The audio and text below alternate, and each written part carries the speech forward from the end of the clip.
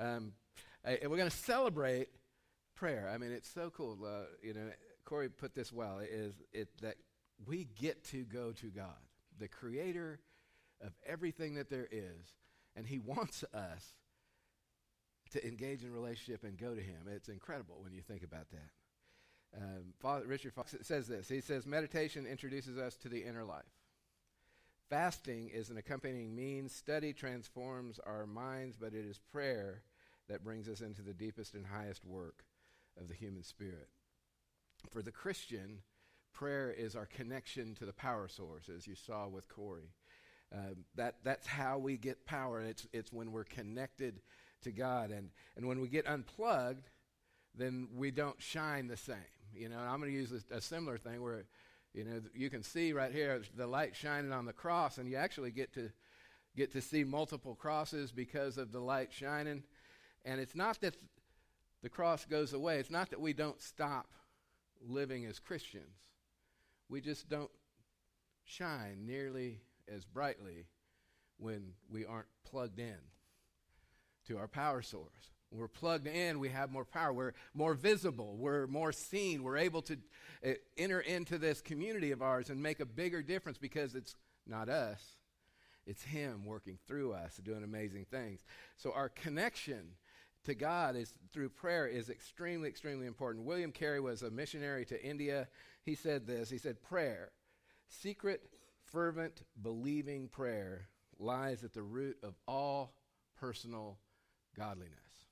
It's incredibly important that we examine our prayer lives and we seek God, and when we seek to every way that we can to grow nearer to him. The root for us is found in prayer. To pray is to change. And of all the spiritual disciplines, prayer is the most central because it keeps us in communion with our Father. It keeps us in connection to God and to who he is. And we want to be aligned with where he's going. We better be engaged in listening and that relationship with him so that we can move in that direction. He'll transform our lives, change our lives if we'll engage in prayer deeply. And if we're unwilling to change, then you'll probably not pray much.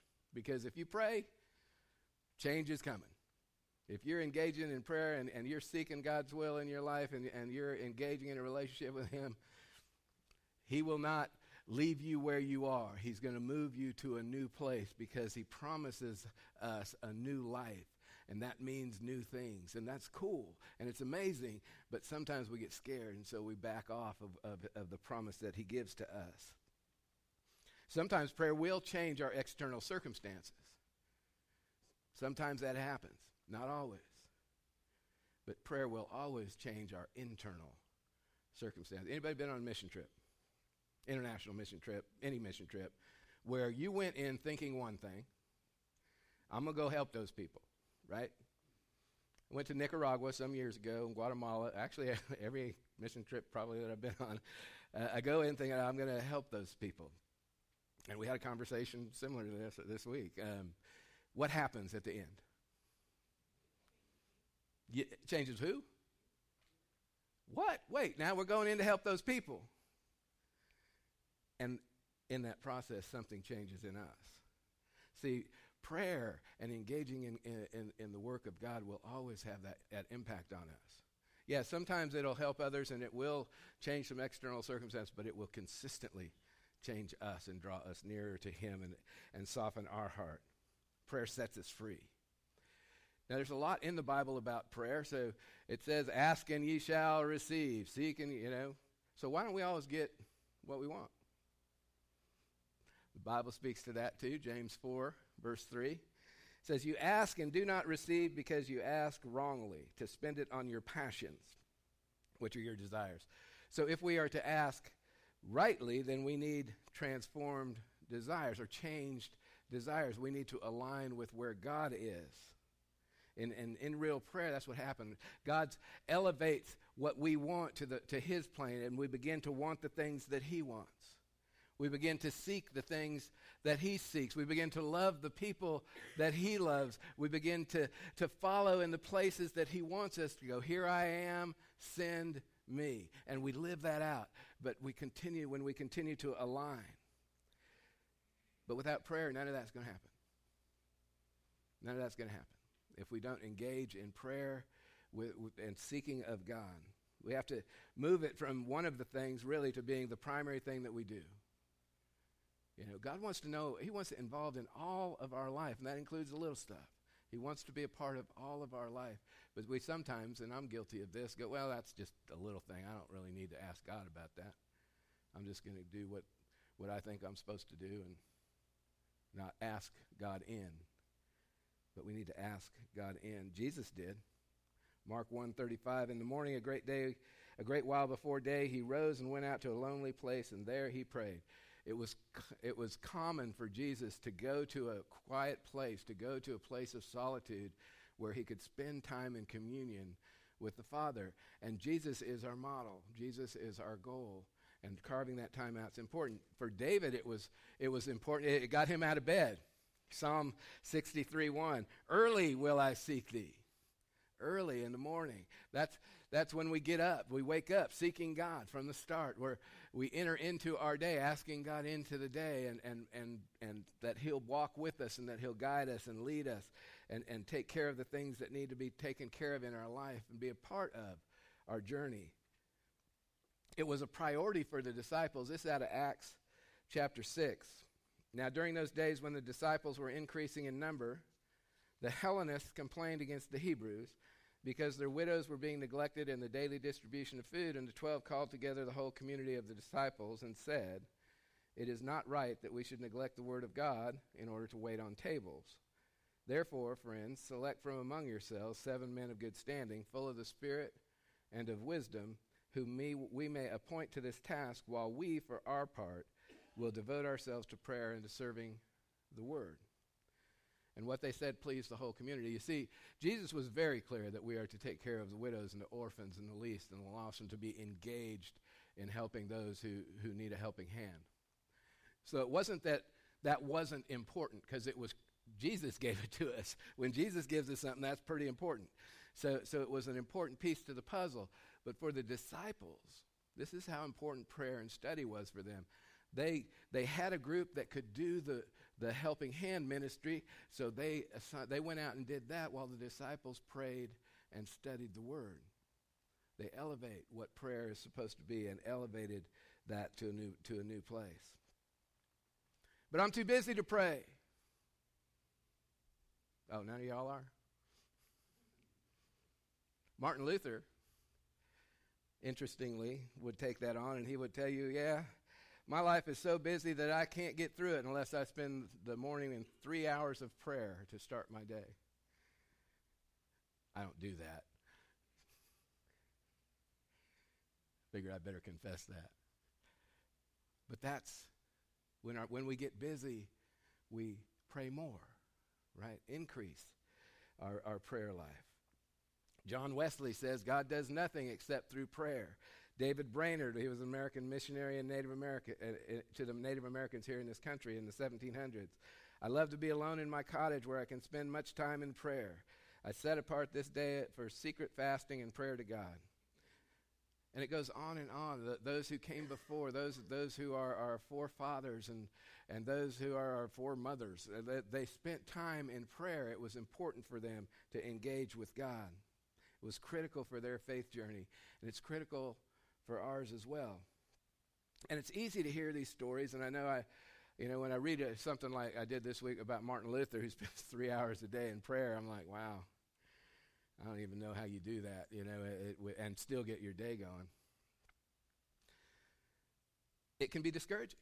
It's like, I don't know if I can spend 3 hours in prayer. I mean, I can spend 3 hours in prayer, but then I wouldn't get my work done in my head.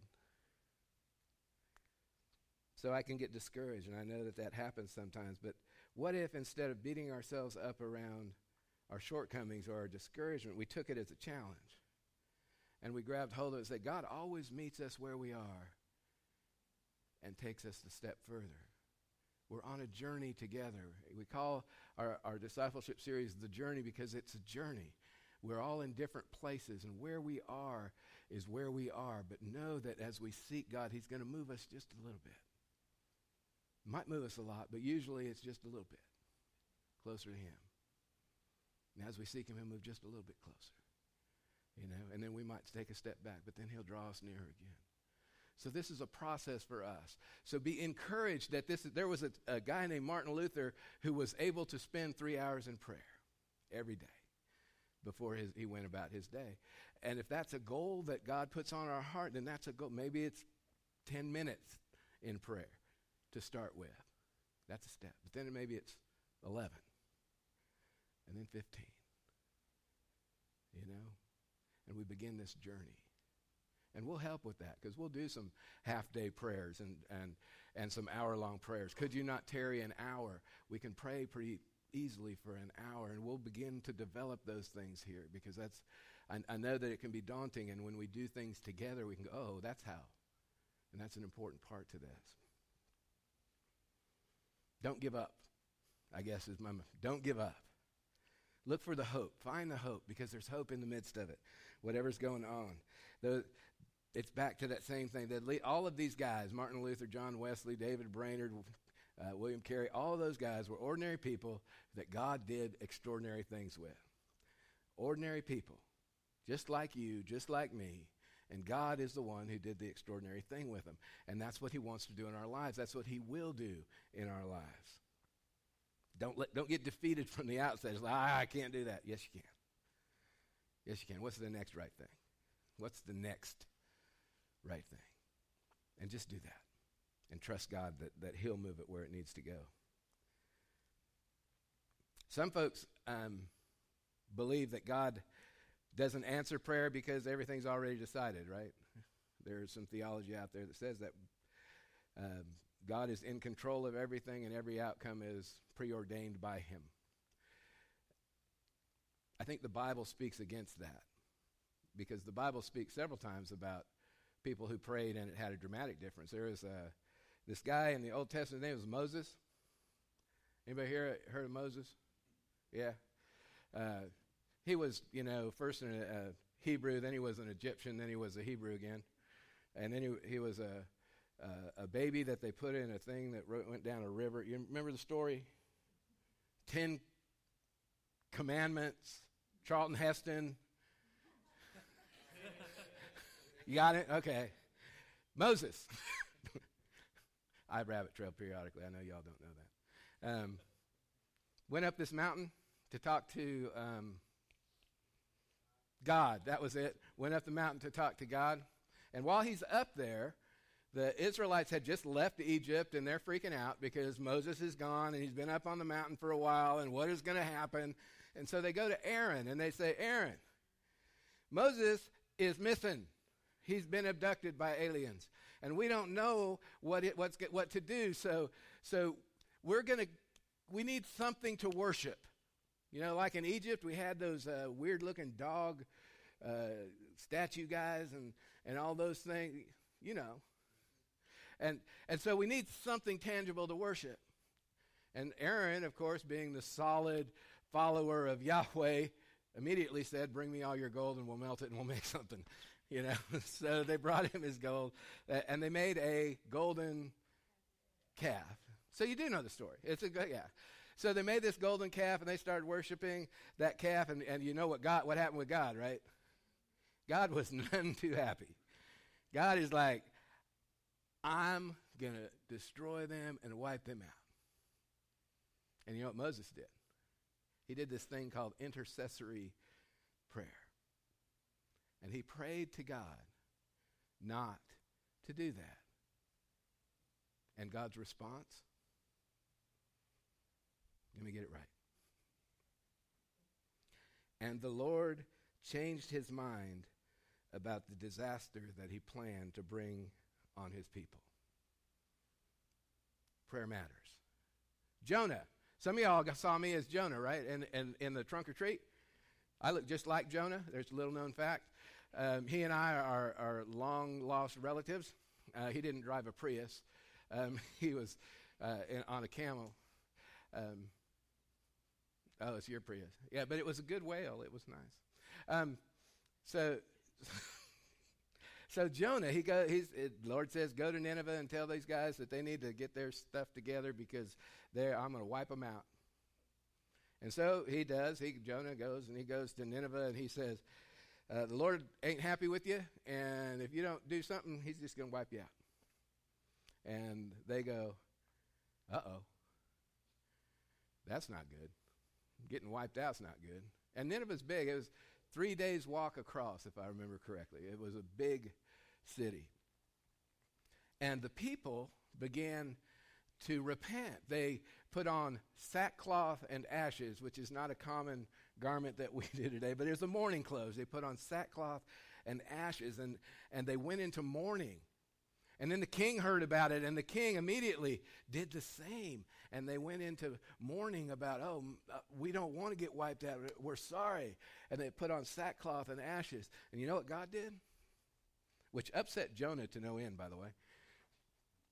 It did. Jonah got really mad and went up on a hill and sat under a little palm tree and frowned and stuff.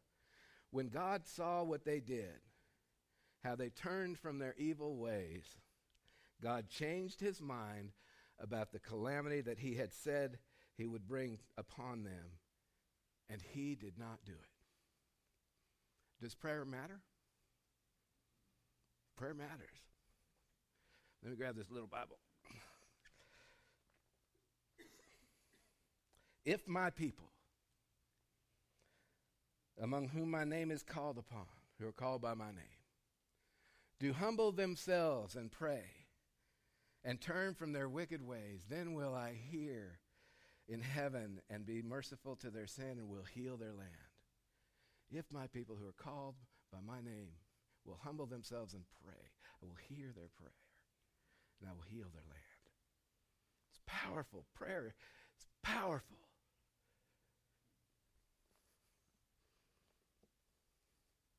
Second Chronicles 7:14. It's a great passage of scripture. Prayer matters. And we're co-laborers. Did you know that? That we and God are co-laborers to the harvest. Paul in 1 Corinthians 3, what then is Apollos? What is Paul? Servants through whom you came to believe, as the Lord assigned to each. I planted, Apollos watered, but God gave the growth. I planted, Apollos watered, but God gave the growth. We are co-laborers with God. We're part of it. We're a part. How cool is that? We're a part of what God wants to do in this world and in this community and in this church, inside, outside. We're part of it. Sometimes we get to plant, sometimes we get to water, but God provides the growth. We are to change the world by prayer and service. Prayer is a verb. Think of it that way. Prayer with feet. It's important to have that quiet prayer time, but we've got to put feet on our prayers too and be in service.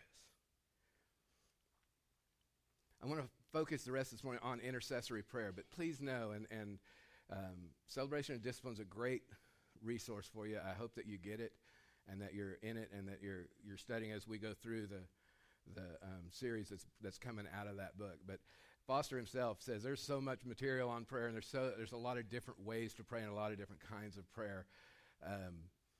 So do research. The great thing about that is that we're on a lifelong journey, and prayer is a big part of that. So we get to continually learn and grow in the area of prayer. But I want to spend time with intercessory prayer kind of to close out the message this morning. And that's really is just praying effectively for others, to intercede on their behalf, kind of like Moses did. Moses interceded on behalf of the Israelites, and God didn't wipe them out. And here's the great news about prayer. We can learn to pray. You don't have to already know. You remember what the disciples did with Jesus, right? Lord, teach us to pray. It's in Luke 11, 1. He was praying in a certain place. After he had finished, one of his disciples said to him, Lord, teach us to pray as John taught his disciples. We get to learn how to pray. You don't have to already know. All of us have been in a prayer group, and we've been there, and somebody that is one of those prayers, you know some of those prayer guys that they start, and it's like, wow, I wish I could pray like that. Oh, Lord, thou who holds the world in thy hand, who brings forth such bounty. Well, maybe not that, but they just are able to, the prayer flows, and it's just, they have that ability, and we all kind of go, oh, wow, I can't do that. I'm just going to let other people pray because I can't seem to do that. Keep practicing, because the more that we pray, the more that we seek God, the more it becomes fluent. Anybody learn a foreign language before? Yeah, did you just know that language? What did it take? Study. It took practice. It took hanging out with people who spoke that language, right? Those are all critical elements of learning how to pray. You want to learn how to pray? Hang out with people who pray, right? I mean, it's pretty logical, but for some reason we think that we're just going to know how to do that. No, keep practicing, keep learning, keep seeking. It's something that we learn over time. And if our prayer life is dry and non-productive, maybe we need to examine some new ideas about prayer. Maybe we need to ask some folks in our life who are able, who are, those kind of prayers who it seems like they get their prayers answered and they're able to do that. Let's connect with them and learn from them, learn how to go about praying. Let me read a little bit from the book, because there's something that really challenged me. And this celebration of discipline, just so you know, I'm challenging you to engage with it because it's challenging. It's going to push you in some areas. This is one of mine. I took the Gospels and cut out, this is Foster, I took the Gospels and cut out every reference to prayer and pasted them onto sheets of paper. When I could read Jesus' teaching on prayer at one sitting, I was shocked. Either the excuses and rationalizations for unanswered prayer I had been taught were wrong, or Jesus' words were wrong. I determined to learn to pray so that my experience conformed to the words of Jesus rather than to try to make his words conform to my impoverished experience. Foster was attempting to move deeper in his prayer life. Deep calls to deep. So he's attempting to go deeper. He goes on, perhaps the most astonishing characteristic of Jesus' praying is that when he prayed for others, he never concluded it by saying, if it be thy will. Nor did the apostles or the prophets when they were praying for others. They obviously believed that they knew what the will of God was before they prayed the prayer of faith. They were so immersed in the Holy Spirit that when they encountered a specific situation, they knew what should be done. That's why we hear in the New Testament, stand, rise, be healed. I saw that when praying for others, there was evidently no room for indecisive, tentative, half-hoping, if it be thy will prayers. Wow. Now, he does say there is a time for those prayers. One is when we're seeking the will of God, prayers for guidance, then we certainly, if it be thy will, is a part of that, or what he calls a relinquishment prayer, where we're letting, like Jesus in the garden. He knew that the Father was calling him to the cross, but he still prayed the prayer, right? Says that, if it be thy will, nevertheless thy will be done. But is that a challenging teaching or what? It requires of me to seek to understand whether I'm completely in line with the will of God when I pray. I pray a lot. I pray for a lot of folks. It's kind of the role of a pastor, and when folks get sick, and you pray for folks, and you pray for healing, and you pray all of these things. But I don't see very many people stand up and rise. And I don't see broken limbs come back together and those kind of miracles. I believe in those things. So the challenging part of this is, okay, what's going on with my prayer life or my life with God that I'm not aligned with his will enough, that I'm not seeing those kinds of things happen. And so I'm in a process of examination for me of that. Are there areas in my life where I'm not attuned? I'm not listening to God in the midst of prayer, because it's easy to get in a habit prayer. Yeah, y'all, you're in a circumstance and you kind of pray a similar thing all the time. Instead of going, okay, Lord, what do you want me to pray in this circumstance? And pay attention. See, I was left with this reality, and it's still I'm struggling with. It staggers me about who I am. See, I tell you all that ordinary to extraordinary thing, but I wrestle with that because I know my past. I know the things I've done. And the enemy likes to remind me of that stuff. But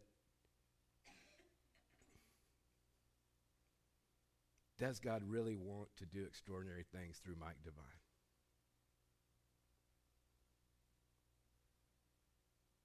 Knowing who I am and where I come from. Recovering addict and all that stuff. All the people I've heard. Then I go, yeah, I believe that. And then I go, but who am I to think that, you know? Who am I to desire those kinds of things?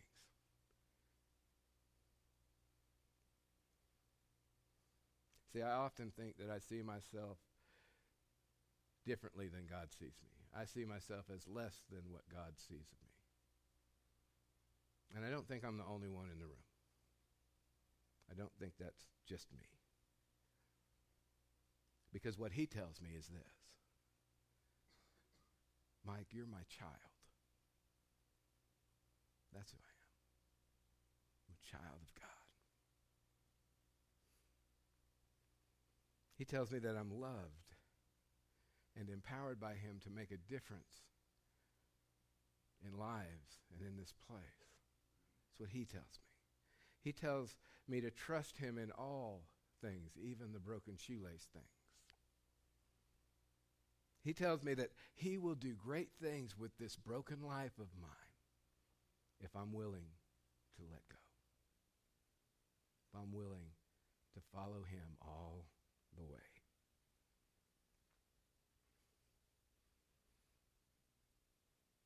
And I'm convinced that he's saying the same thing about each and every one of you. No matter where you come from. Up, down, or sideways. Even Lynn Galloway.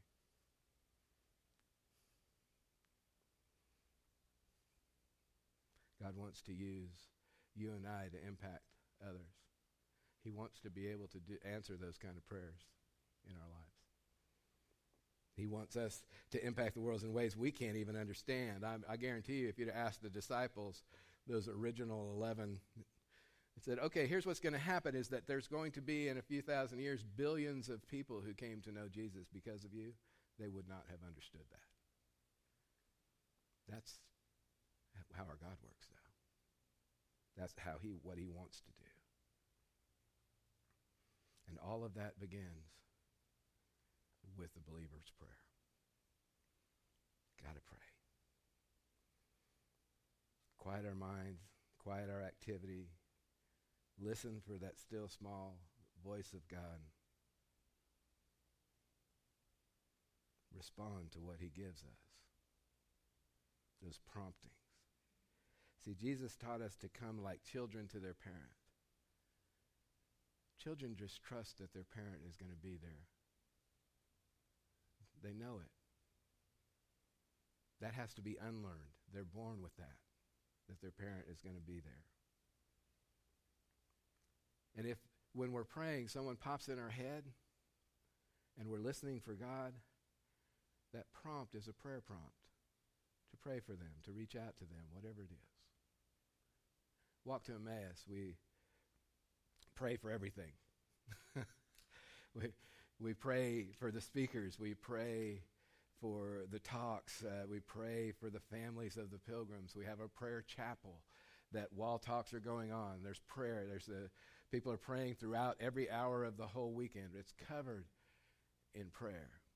Prayer is the underneath of it all. And often when I talk with folks about what do I do when I'm in the prayer chapel, I'll let them know is you start praying and you listen, and if you're prompted, if you're praying for someone, a pilgrim who's on the walk, and God puts family, the thought about pray for their family. Puts a thought about job or their work, pray for their work. Trust that God is going to be in that process, because prayer is powerful, and God, when we get in that place where we're listening and we're attuned to him, he will give us those prompts and he will speak to us. and he will guide us, and he will lead us. Some things we know are within the will of God. God wants us to have healthy marriages. He wants our families to be healthy, and we can pray with strength about that and knowing that that's within the will of God. For our church leaders and pastors, pray for them. They need prayer, but pray for them. We know that he wants a strong church. We pray for our children and grandchildren to grow up, to come to know the Lord, right? We want them to be saved. And God says, I would that all would be saved. He wants everyone to be saved. We can pray against evil in the world. Some things we can pray. Others we have to listen. We have to hear. So we spend some time in meditation like we talked about last week so that we can hear what God speak to us and guide us. And we move that into action in prayer. And don't let the enemy rob you. I've done that far too long in my life and far too often, and I rebuke him. He has no say-so in my life, and he has no say-so in your life. And you can grab hold of that. You can hang on to that. If he starts to remind you about stuff you've done, just remind him about what's going to happen to him in the end, because he's going in a lake of fire. So just know, don't let him rob you of who you are. Too often we listen to that voice that says, who am I that the Lord of all the earth would care to know my name, that he would care to feel my hurt? Who am I that the bright and morning star would choose to light the way for my ever-wandering heart? Not because of who I am. It's not because of us, but because of what he's done. Not because of what I've done, but because of who he is. See, we're a flower quickly fading. Here today and gone tomorrow. It's like a wave tossed in the ocean. It's like a vapor in the wind. Still, you hear me when I'm calling, and you catch me when I'm falling. I am yours. Amen. Let's sing that song. If you'll stand and join.